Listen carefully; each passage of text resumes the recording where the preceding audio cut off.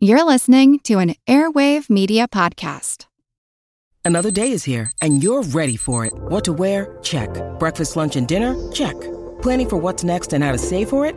That's where Bank of America can help.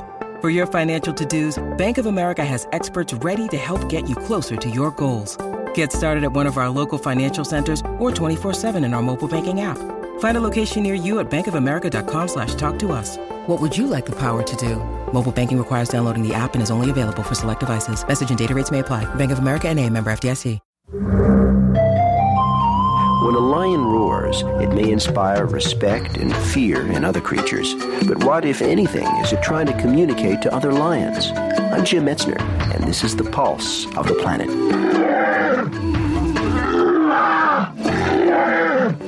Right now you're hearing the sounds of a pride of females roaring. This was actually recorded in Tanzania, just outside of the Serengeti, and I think we can hear 4 females.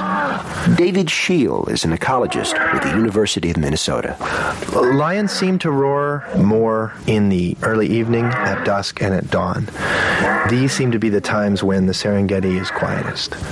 The winds have died down, and lions are starting to wake up from the days of sleep, and so it's a good time to get on the telephone, so to speak, and talk to everybody.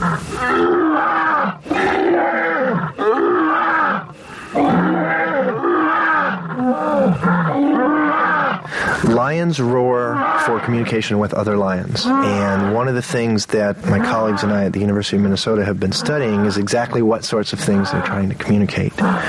The results of that study aren't in yet, but it appears that some of the things that might be communicated by lion roars are the number of lions nearby, the sex of those lions, whether they're males or females.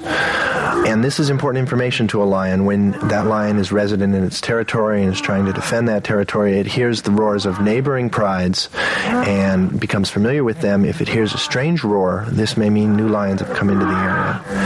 And one of the greatest threats, aside from starvation, to the cubs in a pride is strange lions.